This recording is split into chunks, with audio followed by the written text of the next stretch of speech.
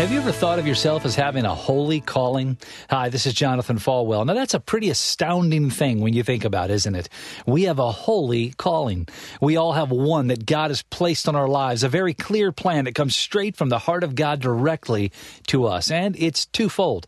First off, it's a calling to live life differently, to live our lives pursuing Him, pursuing holiness, trying to be more like Christ today than we were yesterday, living our lives according to the principles found in God's Word. And the second part of that holy calling is this: we are to serve, to reach out to people with the message of the gospel of Jesus Christ. It's exciting stuff, but why do most of us sit back and never do what God has called us to do? So today, get closer to Him and begin to serve others. You've been listening to One-on-One with Pastor Jonathan. To learn more, visit falwell.com.